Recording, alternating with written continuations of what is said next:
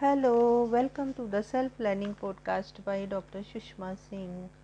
Let us start discussion on Unit 25 Religious Politics, and our topic is Islamic Perspective. The interventions among the Muslims starting roughly from the first half of the 19th century also did not have a uniform character to them. From the viewpoint of the Muslims in India, some of these represented a retreat into traditional or fundamentalist Islam of rather primitive varieties. Shah Walia or Sayyid Ahmad of Bareilly and their lesser known followers like Haji Shohaddin and Firazi in Bengal, or Maulvi of Faizabad, or Maulvi Karamat Ali of Jaunpur, all in the first half of the 19th century were influenced by the Wahhabi movement and concentrated their attention on the un-Islamic practices prevalent among the Muslims, like the folk practices of joining each other's festival, modes of salutations and greetings, common customs and etiquette influenced by the surrounding Hindu ethos, and above all, worship of saints as sharik, associated other powers with Allah, and so on. They wanted to wean away the Muslims, especially the new converts, from residual Hindu practices and replace instead a purified form of Islam, unadulterated by the foreign influences. Another form of intervention came later in the second half of the 19th century. Sir Ahmad Khan best represents this view. Instead of the retreat into the past and interpretation oriented to the times of the Prophet Muhammad and his close associates, Sir Sayyid Bizan was one of a Muslim community staying away from the emerging struggle against the British colonialism, achieving rapid modernization with a conception of Islam in consonance with reason and science and the demands of the modern era. Whatever the differences may be, which can be disconcerned with the respect to historical times, internal thirst and intentions or motivations, there are certain common features and consequences of these interventions from above. The more salient features are, first, a well thought out and planned move towards addressing the people directly instead of relying on or looking to the court or the aristocracy to defend Islam, as for example the Orthodoxy did in the conflict between the Aurangzeb and Dara Shikoh. Some set out to build bridges between the Muslim gentry and the lower ranks of Muslims to provide enduring channels of communication within the community. Secondly, these interventions sought to bring a shift from the site of theological arguments addressed to the learned for political appeals to some form of mobilization of the people on board them. Thirdly, there was a consistent effort to reconstruct a healthier version of Islam as the ground on which the newly sought identity of Muslims could stand. It may not be wrong to see that these two trends came about due to these interventions as traditionalist and modernist. Interestingly, they took diametrically opposite stand towards the nationalist movement, even while looking at Muslims as a distinct cultural community. Traditionalists supported the national movement, while the modernists pleaded with the Muslims to stay aloof from the independence movement. The contradictory consequences involved in all this were worth noting. While these developments were slowly drawing the Muslim community away from the rest of the society, these were also slowly bringing them as a people into public arena as active participants insistent on being heard. The people were becoming active in public arena by distancing themselves from the Hindus. This was an important development, though this is in itself was not a cause of partition, where political healing was still possible, but it did become a contributing factor. Now let us move to the next point, religious politics and overview. Let us come back to the course of religious politics among the Hindu communities delineated above. After the disaster of the partition, we are now in India, where Hindus constitute 83% of the population. The next biggest religious group is that of Muslim, who make up about 11% of the population. Development among the Hindu therefore matter a lot more for the fate of India than among other religious communities.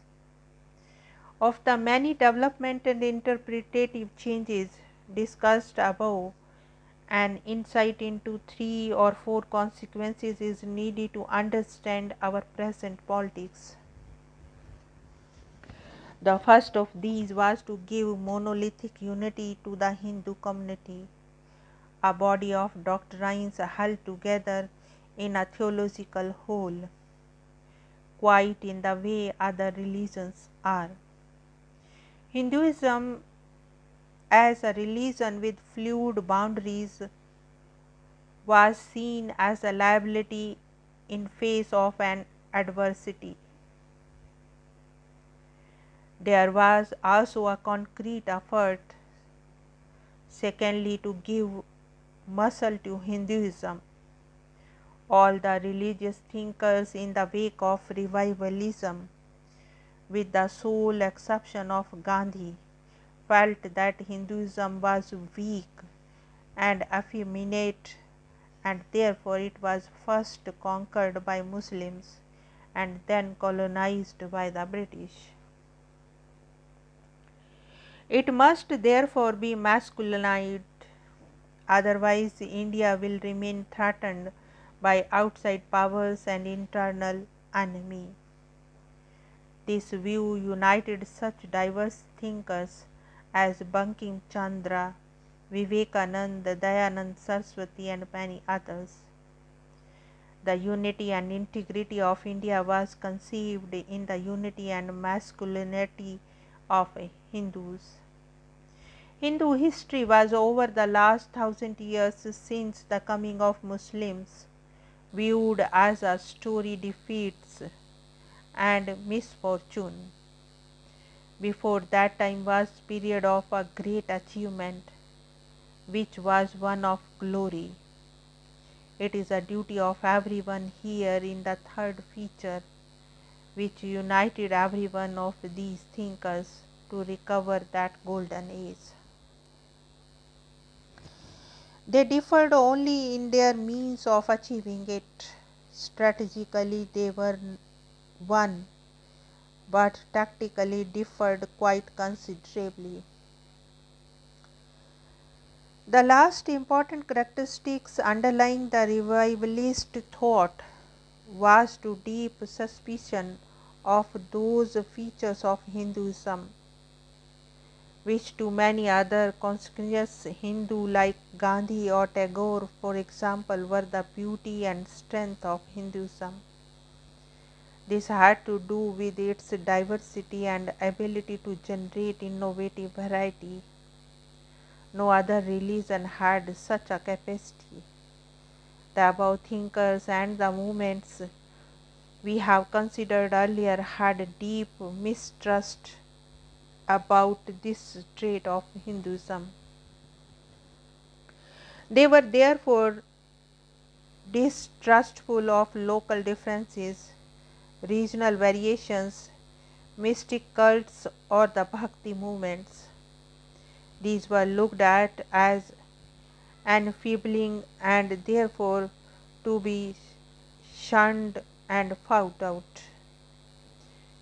This reached its culmination in Savarkar Hindutva, where doctrine itself is suspect and is replaced by race, blood, and the shared history of the sacred land, Punya Bhumi. The perception was that those outside of sharing this blood and tradition, like Muslim and Christian, with religions from alien soil, can never be able to ever give full allegiance to India. They can never treat India as their Punya Bhumi. Muslims thus are a suspect presence in India. It therefore follows that to be a good Hindu, one should combat the Muslims and also the Christian. The question then to ponder over is cultural nationalism, not communalism. What Hindutva does is to counter the direct identity of the Hindus with the negative similarity of the minorities. We now have the Hindu self standing in the perpetual conflicting presence of the other. It is only in getting the better of the other than the self can realize its potential. That is what religious politics culminates in. This is what Hindutva is all about. All this is still in the realms of imagination, the world of thought. How does one make it actual, the politics of the today? What stands between the imagined and the real is the organization. So thought Hegdevary, the founder of the Rashtriya Swayamsevak Sangh (RSS). Hegdevary in Nagpur founded the RSS in 1925, 2 years after the publication of the Hindutva by V.D. Savarkar. Many attempts to build organizations were made from the beginning of this century. The earliest were Parinidhi Sabha of the Arya Samaj, which itself was founded in 1875. Early in the 20th century, the Hindu Sabha was founded. Later on, in the 1915, the Hindu Mahasabha was formed. The efforts were always there, but nothing succeeded in a big way. The RSS was the modest beginning in the provincial town of Maharashtra, where it still has its headquarters. It was unique and innovative in a simple way. Its organizational principle was based on three things. There was to be a uniform, a knicker and shirt, and salute to the RSS, but not national flag, and a drill with lathi to give a martial outlook. This was to be followed by chat with the Swam Sevak on matters considered by him to be patriotic, but the important idea underlying this was that it must become a part of the routine of one's life. the ordinary cadre. The Sevak is a soldier in the cause of the nation. Like in military, he is bound by discipline in a strictly hierarchical setup, though it seemed to be precocial in the beginning. It achieved considerable success under its second dictator, Gowalkar.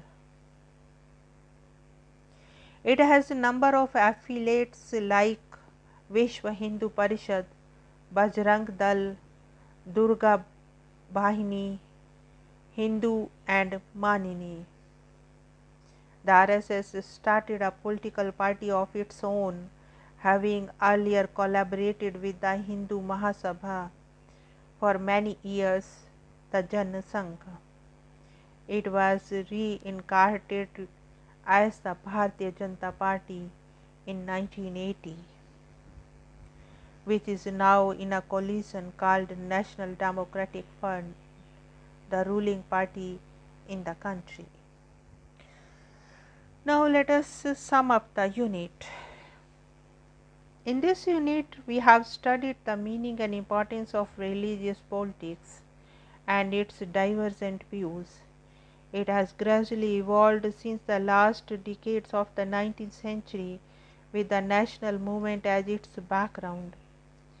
The beginning was made with social reforms and subsequently found support from scholars and nationalists alike. Though their methods differed significantly, Hindu revivalism secured its basis in Bengal, Maharashtra, and North Indian region. The nationalist leader drew their inspirations from religious icons and cults and Vedas. They tried to heighten the sensibility of their groups by advocating the reforms and rituals related to their respective faiths.